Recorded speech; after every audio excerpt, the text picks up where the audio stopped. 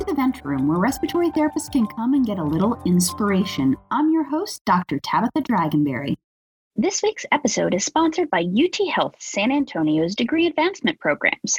Visit advanceyourrtcareer.org to learn more about their 1 to 2 year online bachelor's and master's programs. Be ready for your next opportunity. Hey, everybody. Thank you for joining us today on another episode of The Vent Room. Today, we're joined by Gary Mefford. Is it Mefford? Mefford, yes. M-E-F-F-O-R-D, Mefford. Gary Mefford, he is the Senior Manager of Clinical Operations and Sales at Hayek Medical North America. Thank you for joining us today. It's my pleasure. I've been listening to the podcast. I'm kind of a fan, and it's nice to be on here and talking about stuff. So with that, what's a little bit of your history as a respiratory therapist? Well, there's more than a little bit of history of me as a respiratory therapist. I actually kind of thinking before I came on here, I thought about that a little bit, and it goes way back, and it's one of those stories, well, you know, first I was born and then it's a little bit after that. But I recall as a child, my grandmother used to watch this show, and it's certainly going to date me, but it was on in the early 60s called Dr. Ben Casey. And I remember very distinctly, Grandma, like most folks, had one of those tables that you set the TV trays.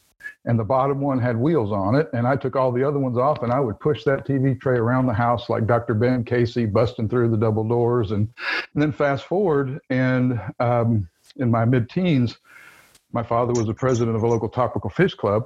And one of our members was a director of a physical therapy department. So I got a job as a physical therapy assistant before I was even a junior in high school. And I just loved it. I took to it. Then we moved. My dad retired. We moved to Nebraska. Well, a few years into my adulthood, I was working at Hastings Pork in Hastings, Nebraska, the world's largest pork farm. It was so fun, digging trenches and cleaning out pork pens. And there was an opening that came up in the local paper that was an OJT for respiratory therapy assistant, and no experience necessary. And I thought, you know what? I worked in physical therapy. I got some experience. I went and they hired me, and I actually got hired for a physical therapy job, assistant job, an RT assistant job, and RT had national credentialing. So I thought, maybe I'll do this credential later. So I started, and it was just like a duck in water. It's just been perfect for me from the beginning. I've loved it. I love interacting with patients. I love the technical part of it. There's always something to learn. You never know it all. And it's been a blast for me. And I've had a lot of great, I don't know how to put it, personal and strong interactions, mainly with patients, but also with my peers, that have made a very satisfying career for me. I've had a lot of frustrations along the way. I think something that I've always tried to do was just to do my best to make the most difference for the patients in my care. If a patient was assigned to me, it was for a reason. And if there wasn't a reason, I needed to get them off my assignment list. It's just sort of the way I take it. And the ones for which I have a reason, I've just got to make a difference. And you put yourself out there on that level, and it is very satisfying work. There's nothing that can touch it. I've been in hospitals most of my life, and you think about the roles that everybody else carries. There's just nothing that puts it all together like respiratory. We're at the bedside. We're called for every emergency. I have a friend of mine used to say, we're the smartest ones in the building. And I mean, they'll call you to fix things that aren't anything near respiratory because they know you got ingenuity and you can figure it out. It's just, and the other thing I always liked when I was a supervisor in acute care hospitals, working the night shift, if there was a party in the hospital, you were invited. So it was a lot of fun during the holidays sometimes. So it's kind of a neat job. You're everywhere, and you're supposed to be everywhere, but that's kind of the hard part sometimes. But so I kind of have had many different jobs in the field. I was for a little while in Fort Worth. I was a overcare flight for respiratory. I worked in the nursery there at Harris, and then for a little while I worked for one of my great respiratory friends, Ravel Hicks. Worked with him quite a bit over the years, and he sort of was a mentor to me in many ways. And he had taken directorship at Osteopathic. And it had been kind of lax before he started, and I had worked with him before at Vencor. And so it had been, or no, it was at THC, and it had been pretty lax. So I went in there to help him as a day supervisor. And turned out it was after ARDSNet broke. So we were teaching our doctors to try to use 6 milliliters per kilogram and work up the PEEP scale. And of course, the history there was every male got a liter, every female got 850. It didn't matter if they were tall, big, it didn't matter. That was about whatever, you could set your ventilator in the department and bring it down if you knew it was a female or a male. And so we were trying to get them to work on that. And I remember something I read, I don't know exactly what it was, but I remember this was in, I think 2004 or so, and I was sitting in the tech room, and this dawned on me. I thought, you know what, if we just pulled the air into the patient's chest instead of pushed it, all of this barotrauma, it wouldn't even be an issue. It just wouldn't happen. And so I remember it was one of those little drawings on a napkin thing. I drew something where a patient was on a Cuirass ventilator and on a positive pressure ventilator at the same time, and I called it the push me, pull you ventilator, and I couldn't wait to go to the patent office with it. I thought I had invented something great. Well, fast forward a couple more years, 2006, I got to present at AARC that year. I think I spoke on 3 subjects relative to long-term care. Where the long-term care section had like a mini vignette. We had 6 CEUs that we just did ourselves. And also that year, I without any reason, I don't know, but they presented me with the Long-Term Care Specialty Practitioner of the Year award that year. But so between talks, I was out wandering around the conference booths, and I came across this Hayek thing. And I was just floored because I had never, in my whole career, I'd never seen a Cuirass ventilator. I mean, I heard them, they're in textbooks, but I never saw one. And here's one. Oh my gosh, this is pretty interesting. And you put it on, and it kicks. It's not benign. It definitely has a physioactive effect. And so I'm talking to the people. It was brought over from England. It wasn't approved by the FDA yet, but I'm talking to folks there. And so then I say, so do they ever use this on intubated patients that are on the ventilator? Oh, yeah, all the time. And we do that all the time. And it helps wean them off the ventilator. And so right then and there, I knew Dr. Hayek had stole my idea. Actually, he had patented it many years before. But so really, I was enamored with it from there. At the time, I was a director at an LTAC. We had just gotten started, and we just proved ourselves, so we were just starting to pick up patients.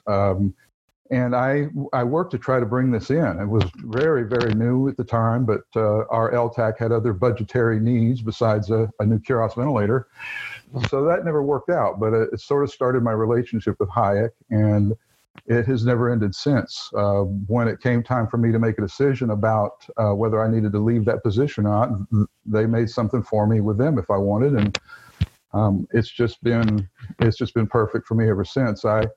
When I saw this at AARC in 2006, it was sort of, I put it in one of my presentations where I talk about a little bit about my history, and I have a picture of the Holy Grail in a bubble over my head, because that's what I thought I had found. This is the most amazing tool. I mean, you don't want to start me on that road. I'm telling you.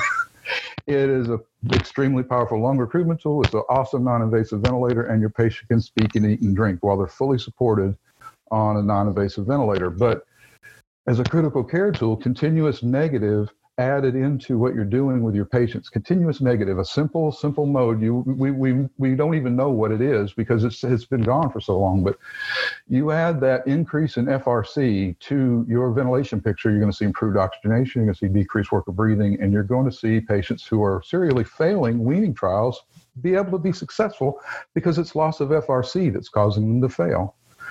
So anyway, you can tell I'm kind of passionate about this. I've been so fortunate to be able to help so many people with it.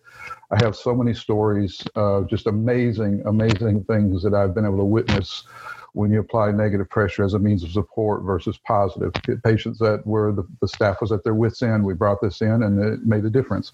I'm going to say that it has every time. I mean, I've been very frustrated sometimes when things have gone a bit further than anything can retrieve, and we just can't help people.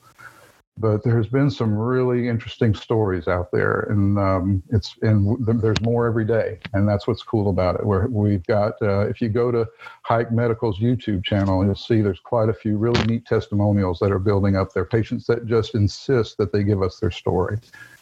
So it's been very fun in that way. But and that's sort of me beginning to hear. I mean, Dr. Ben Casey all the way to now I'm sucking on people's chest with a Cuirass ventilation. That's definitely,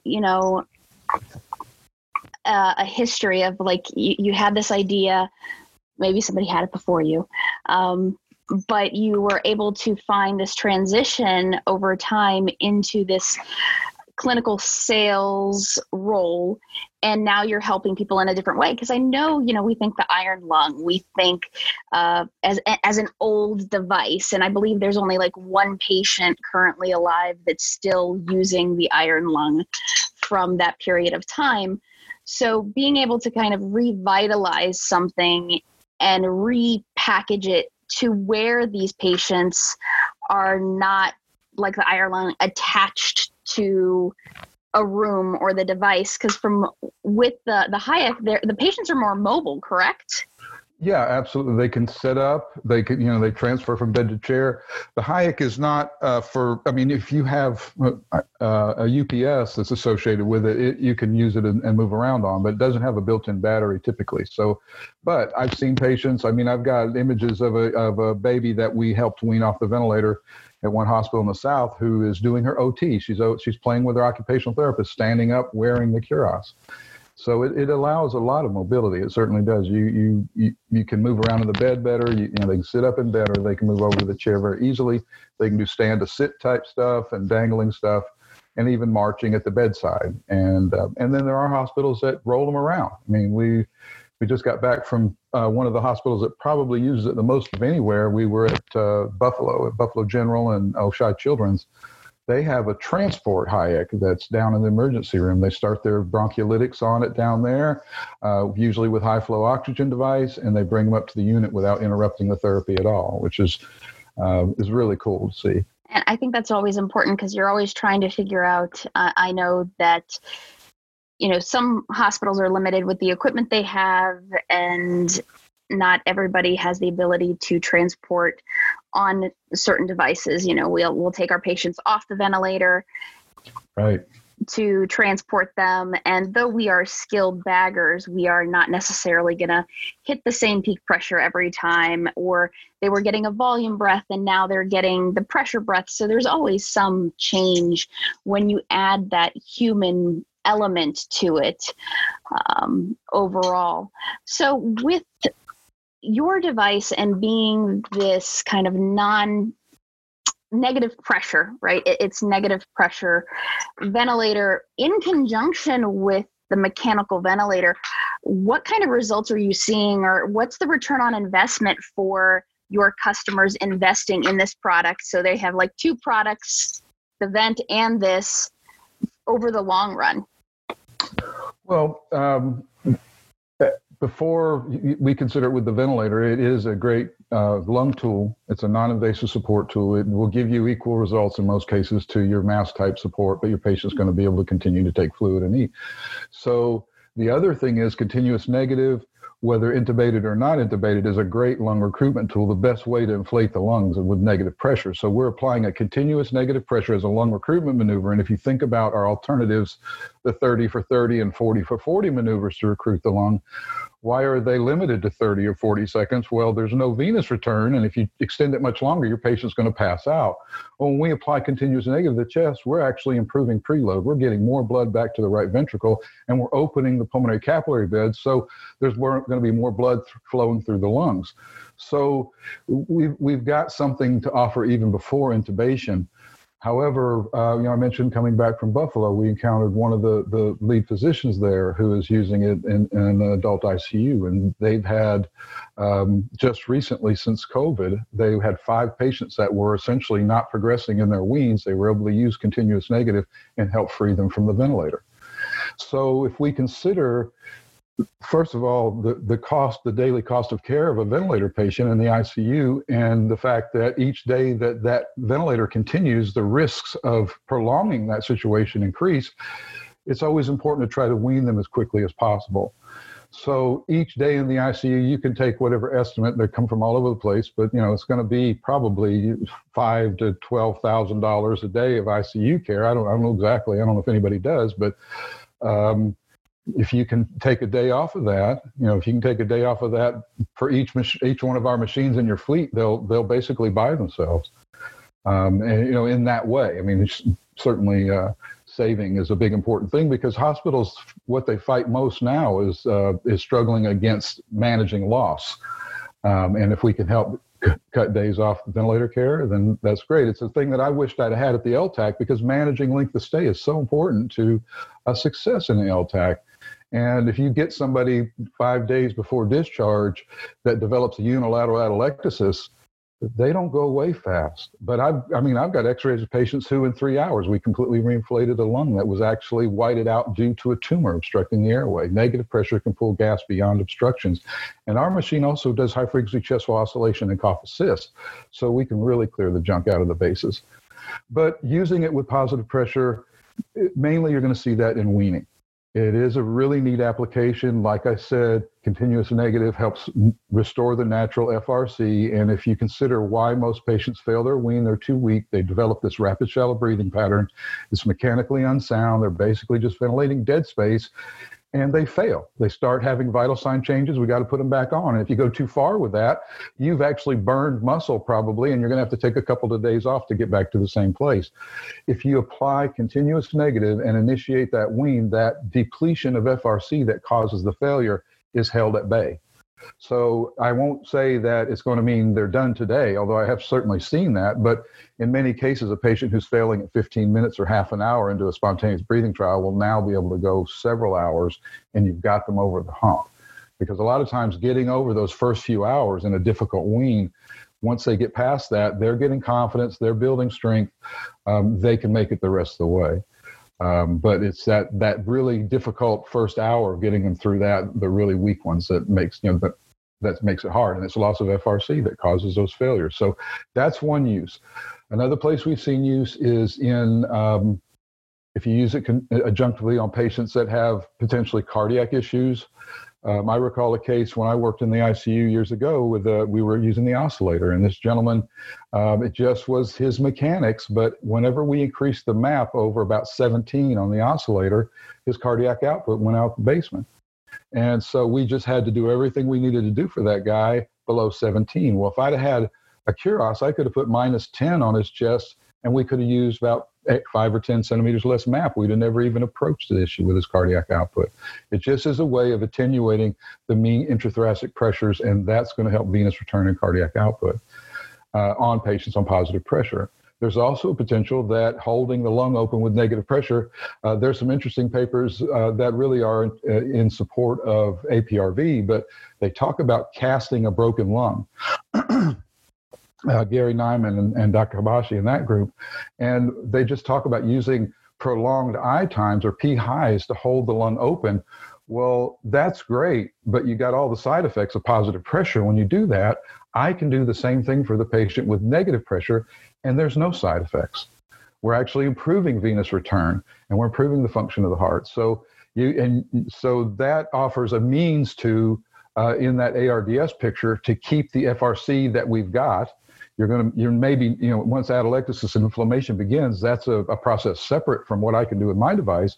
But if I can prevent that recurrent reopening and closing of the alveoli, attenuate some of that breathlessness, the CNEP actually has that effect, you can make a big difference for those patients potentially. And hopefully they don't need the ventilator, or if they get it, they're off more quickly, because we also can help them to wean. Well, I think especially nowadays, right, the healthcare system and the way we run is very different. If we kind of look at our history, maybe we were a sick care system, we cared for the sick. Now we've transitioned more to a healthcare system where we're more interested in our length of stay. We're looking at return, readmission rates, right?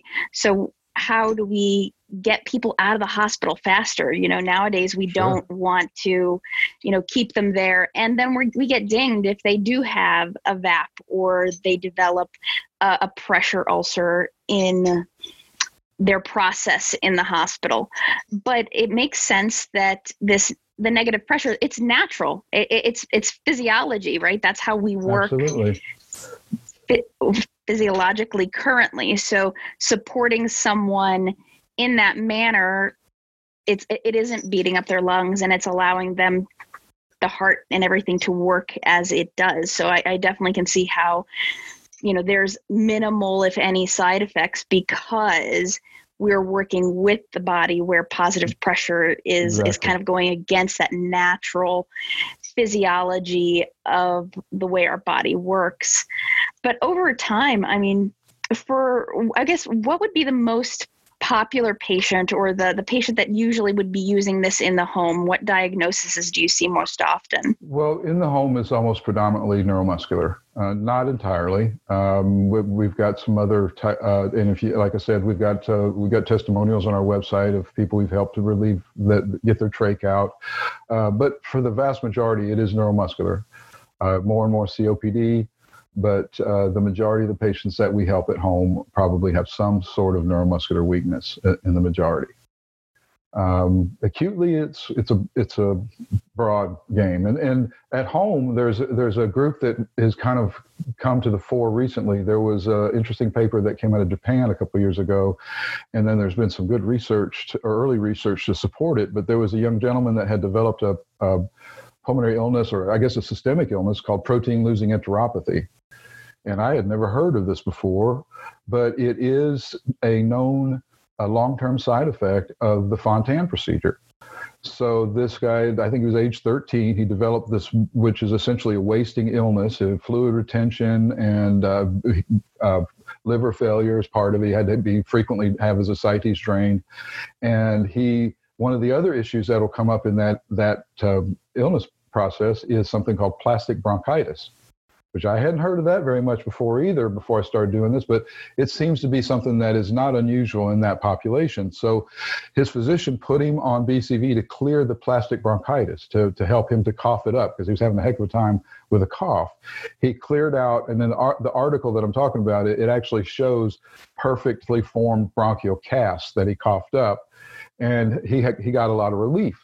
Well, they also measured about a 20% increase in cardiac output when he was using the device. So he continued to use it long term as a rehab therapy. And ultimately, they found, and that's what this paper was pointing out, they found that essentially untreatable protein-losing enteropathy had gone into full remission after he had used the device on a long-term basis. So for these patients, there's a fair number of them out there. You meet these doctors, these congenital cardiology clinics that take care of these patients, and there's a fair number of them out there, and there's really not a lot that can be done for them. But BCV seems to be making a big difference for those guys. And then in addition to that population, I've had doctors say maybe shortly after they have the surgery, this could be started for them. So we may see more of those types of patients as well at home.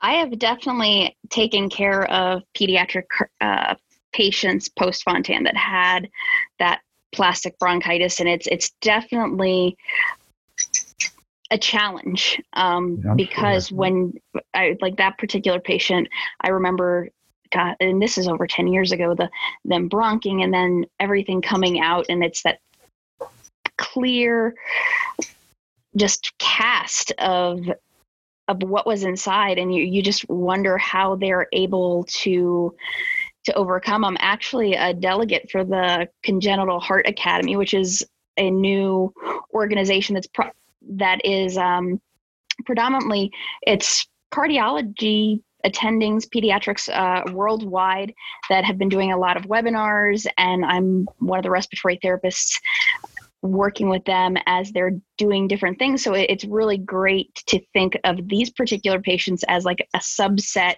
to your normal that you think of, which is your neuromuscular patients. And, a 20% increase in cardiac output for a patient that has a bad heart, because they're going to have to go through all these surgeries, is definitely something that even prepares them for that next phase.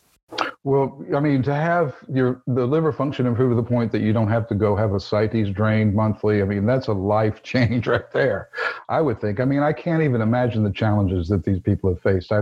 We've started some of them.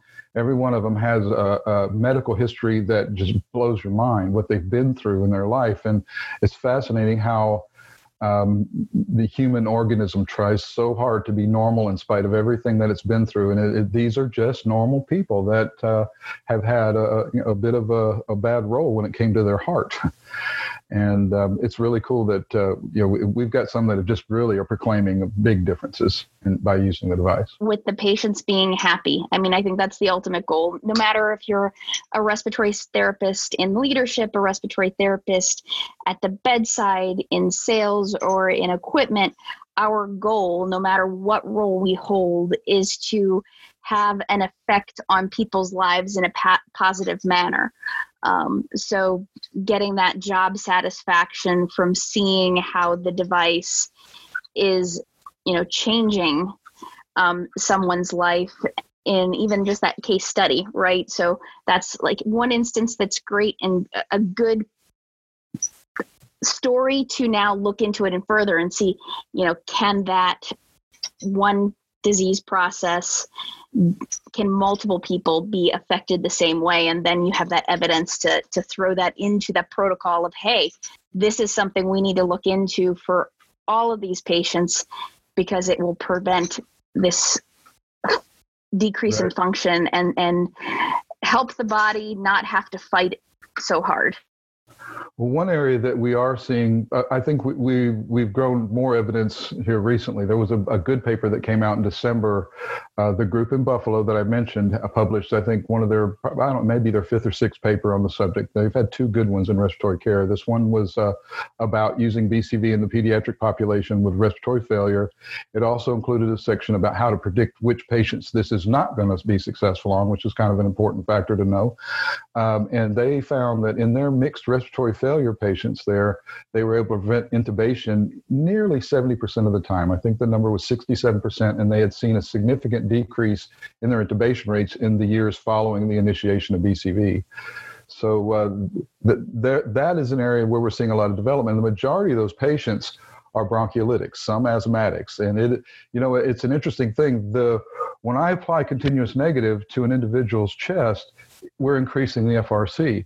And I've done dozens and dozens and dozens of conferences in the years I've been doing this, and I can almost diagnose asthma in a conference booth, because if I increase your FRC with that machine and you go, oh my gosh, I can't believe how easy it is to breathe. And I mean, I've had this dozens of times. I've had people get very excited because of the decrease in work of breathing, and I can almost diagnose your asthma.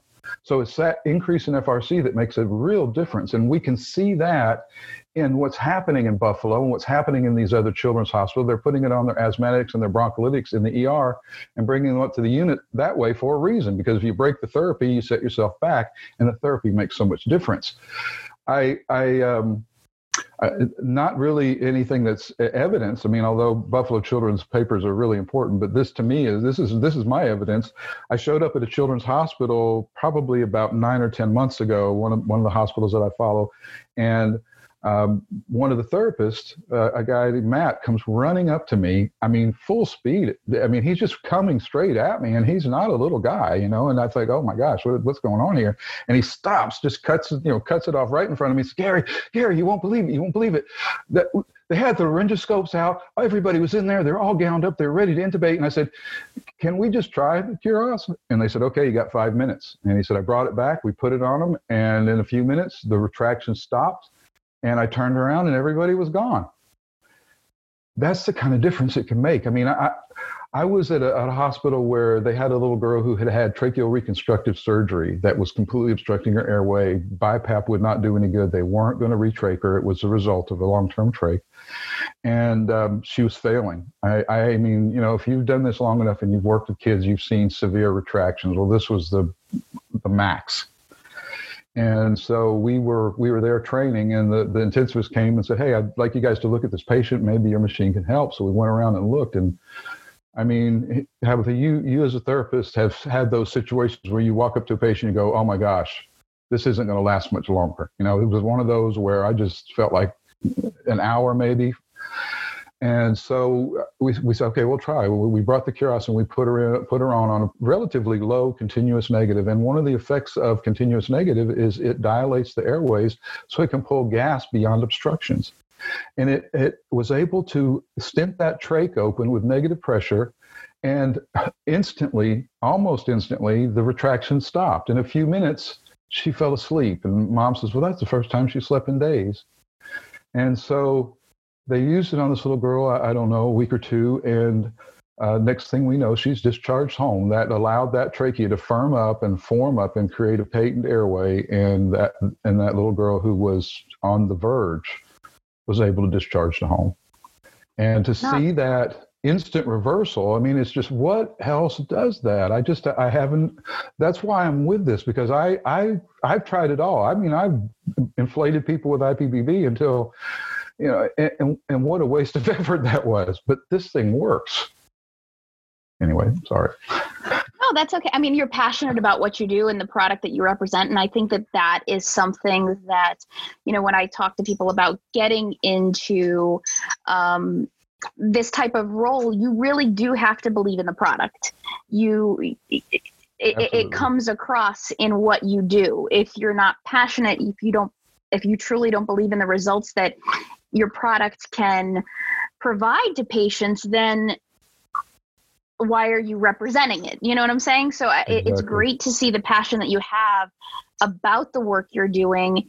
And, like some people say, why do you get into education? Well, I educate respiratory therapists, and every patient that they touch is another patient that I've helped. And same thing with your device. Like every patient that a facility places on your device, you guys have a handle in helping and getting people to get off the ventilator sooner or be able to get to go home. It's a great thing that we do. And I know sometimes we take for granted the impact we have across the board. So it's definitely interesting to see, because I know that, sometimes respiratory therapists feel like the second-class citizens within the hospital. Sometimes we don't feel as recognized as our nursing counterparts. So it's one of those things where the therapist comes running to you, hey, I'm in this situation, and you have a team of people that's about to put a tube into a patient, and you get that 5 minutes. And in that 5 minutes, you prove your point.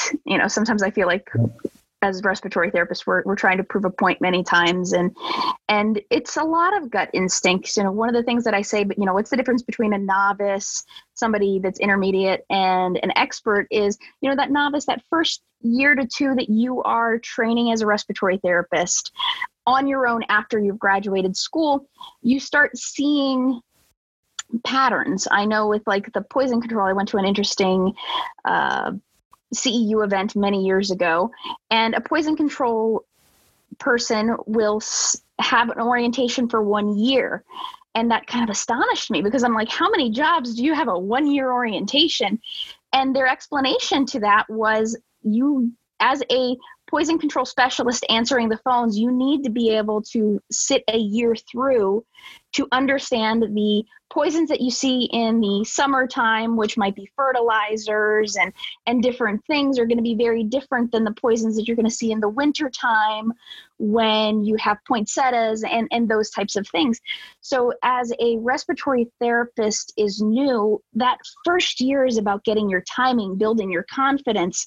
You don't have a clinical preceptor behind your back anymore, and now you are the one that needs to make those suggestions to the physicians and build that rapport, because you can't just walk into any ICU and be like, listen to me. They learn about you. They realize that you do know what you're talking about. And then they start respecting your decisions. And then as you move to that intermediate, you start gaining those experiences to draw on. And the more experiences you have, as you move forward, you get that expertise. And now you have years of experience and that gut instinct that says, hey, this is going to work. And sometimes there's been situations where I'm like, this isn't going to work, or this is going to work, but I can't tell you exactly why. I've seen it so many times, and you're drawing on these multiple experiences from the past to be able to make those decisions for your patients. So definitely having a passion about what you do and seeing that and being able to say, hey, this is what works for some of our patients, because there's not every device is going to work for everybody, but if it does have a good influence for a group of patients, it should be used. I know I have not used this device in my clinical practice in the years that I've been a respiratory therapist. So I would love to, get my hands on it and see those. I worked with a lot of asthma patients, and there's those patients that the BiPAP worked, and that's great. And we didn't get into intubation. And I've seen patients where the BiPAP and the continuous didn't work, and we got intubated. And at one time, if they were failing, they would go to ECMO, and then we had a new attending. And he came from another facility where he did inhaled anesthetics for severe asthma. So it's a weekend. Of course, it's always on a Friday, right? It's right before a weekend. We're going to start doing inhaled anesthetics in the ICU on a patient with asthma to prevent them going to ECMO. And he drew on his experiences and his research, and we saved the kid from needing to have all this blood product and all these different things.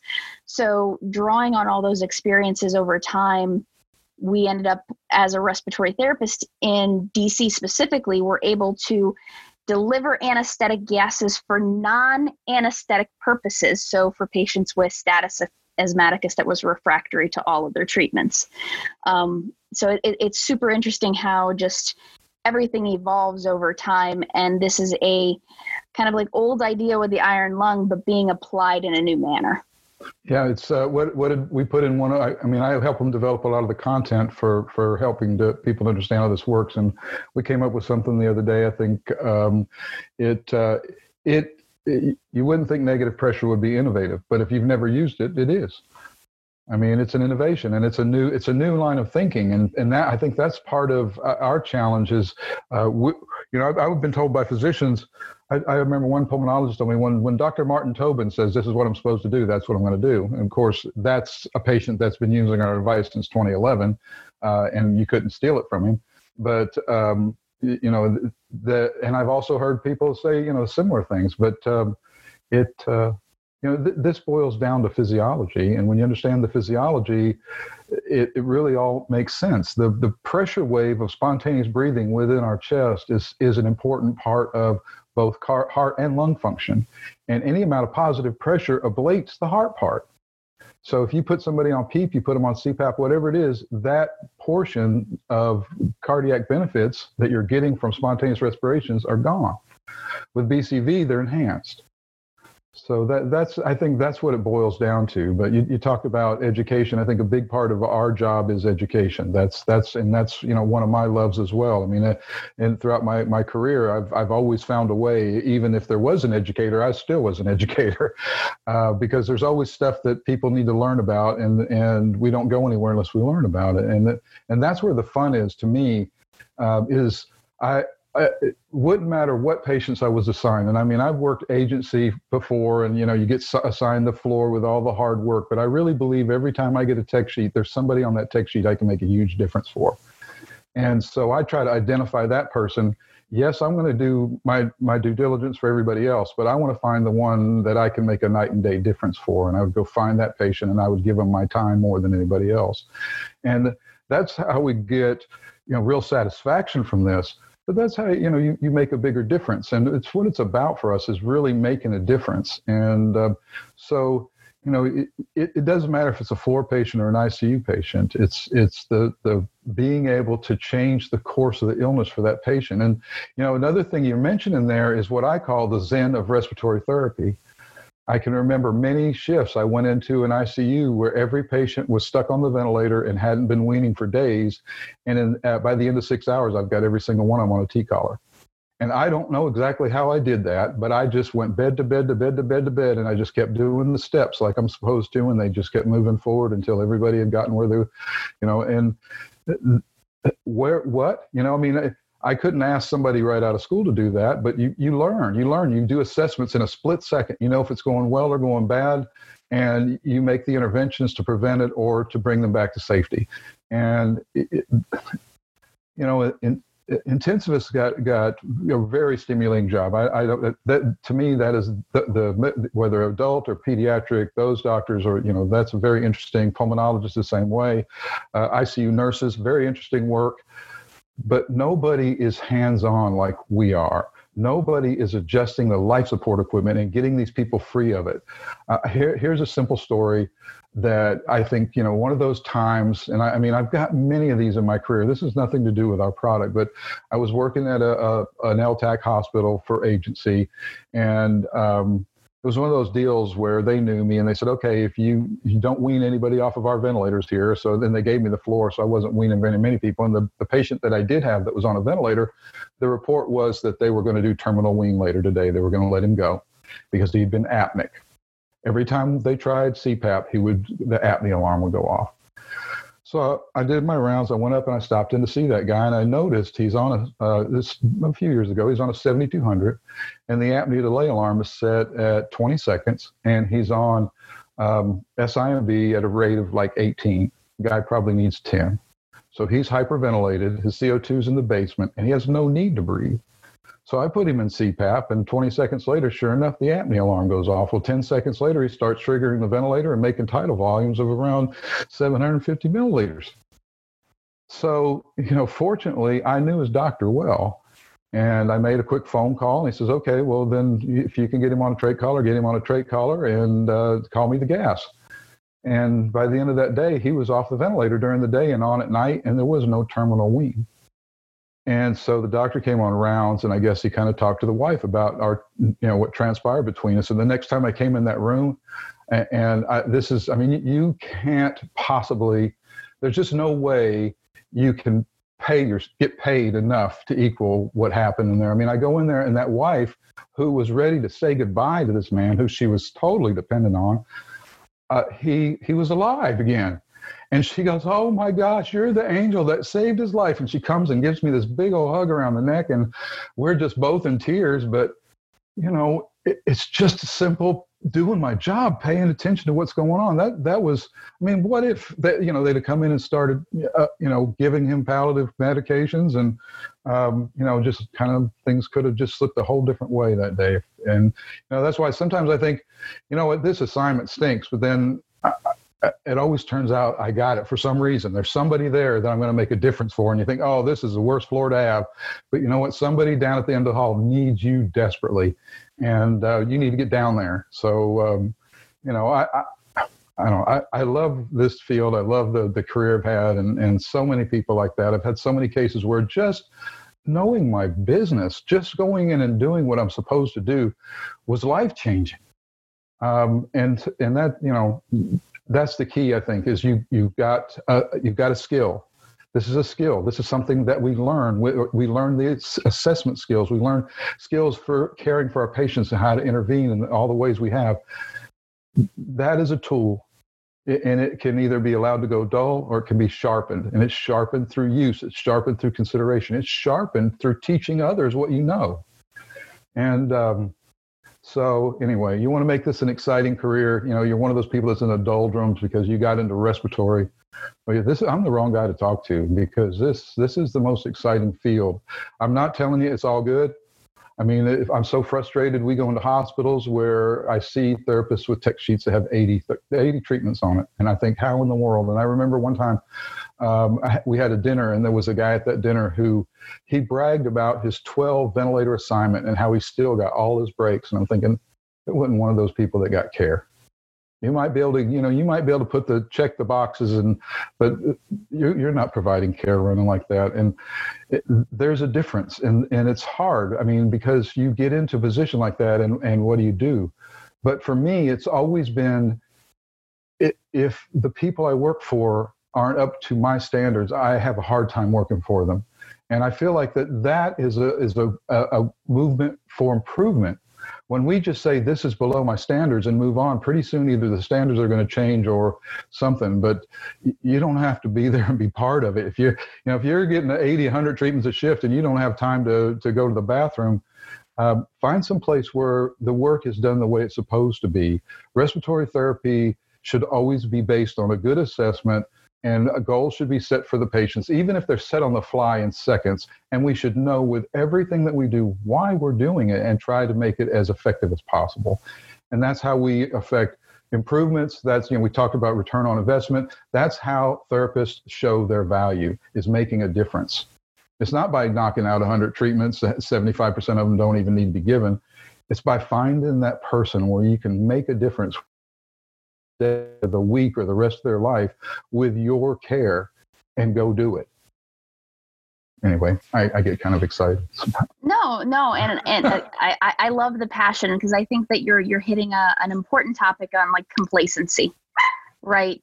When you are in a position that you're just kind of going into work, or you're dreading to go into work, and you're like, okay, I'm going to be doing 80 treatments in a shift, and you're not providing quality care.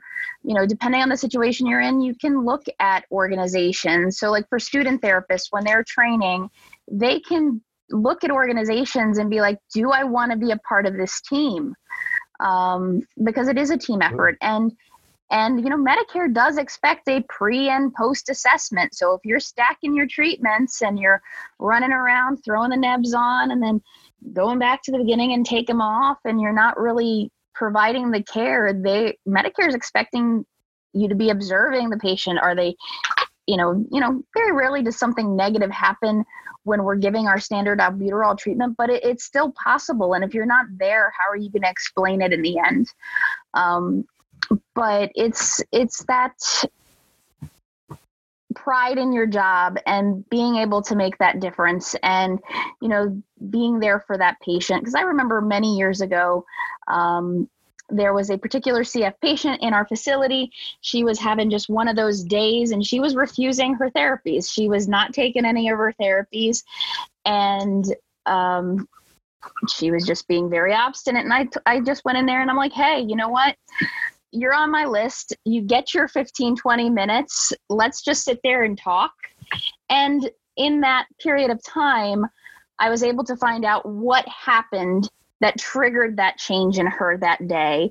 And by the end of that time, she did take her treatment by having that conversation and taking that extra time. I could have easily said, she's refused, go to the next one. Right. But at the same time, it was like, this is not her normal pattern of behavior. So being emotionally intelligent and just reaching out. And she did take her treatments that shift. And, she's a CF patient. She does need them. It's not this unneeded therapy, right? Because that's the other thing. We need to be able to identify and work within a team to say, you know what, this is an extraneous treatment that doesn't need to be done. They're beyond our care. And then also escalate the patients that are PRN on your list who really do need your care. Yep. So I think that if you're a therapist working and you're feeling those challenges, see if there's an organization that matches with you to provide the care and make the impact in people's lives that you really want to make. Yep. I mean, it's really hard to stick around at a place that is not only probably making it difficult for you, but that is difficult for the patients as well. And if you feel like you've got higher standards, well, then go look elsewhere, find something that works better. You're going to be happier in the long run. Places like that are for certain people. I don't know. I don't know if I like working with many of them, but there's folks that got to staff those places. But for me, I want someplace where they're as committed to doing the right thing as I am, and I know that's certainly been the case 100% with Hayek from the beginning. They've done so many things to help patients. We're growing. We've got sort of a unique therapy, a unique device, but it once it's on a patient, once you see it do what it can do, you want to use it. You want to use it in clinical practice. It can change things for you. Well, you know what? I appreciate your time today, Gary. I think we had an amazing conversation that kind of went in many directions. And but I think that's the importance and beauty of respiratory care, and it is what you make it. It really is. It's a great field, and it is it's not something that's easy or simple.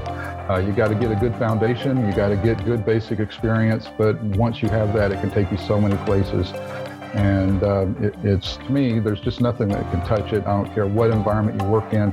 I always have fun. I always have fun wherever I am. It's just because you I don't know. There's tough places to work, I know, but it's really, you bring it with you. Sounds good. Well, thank you for your time today, and I really enjoyed our talk. I did too. Thank you very much.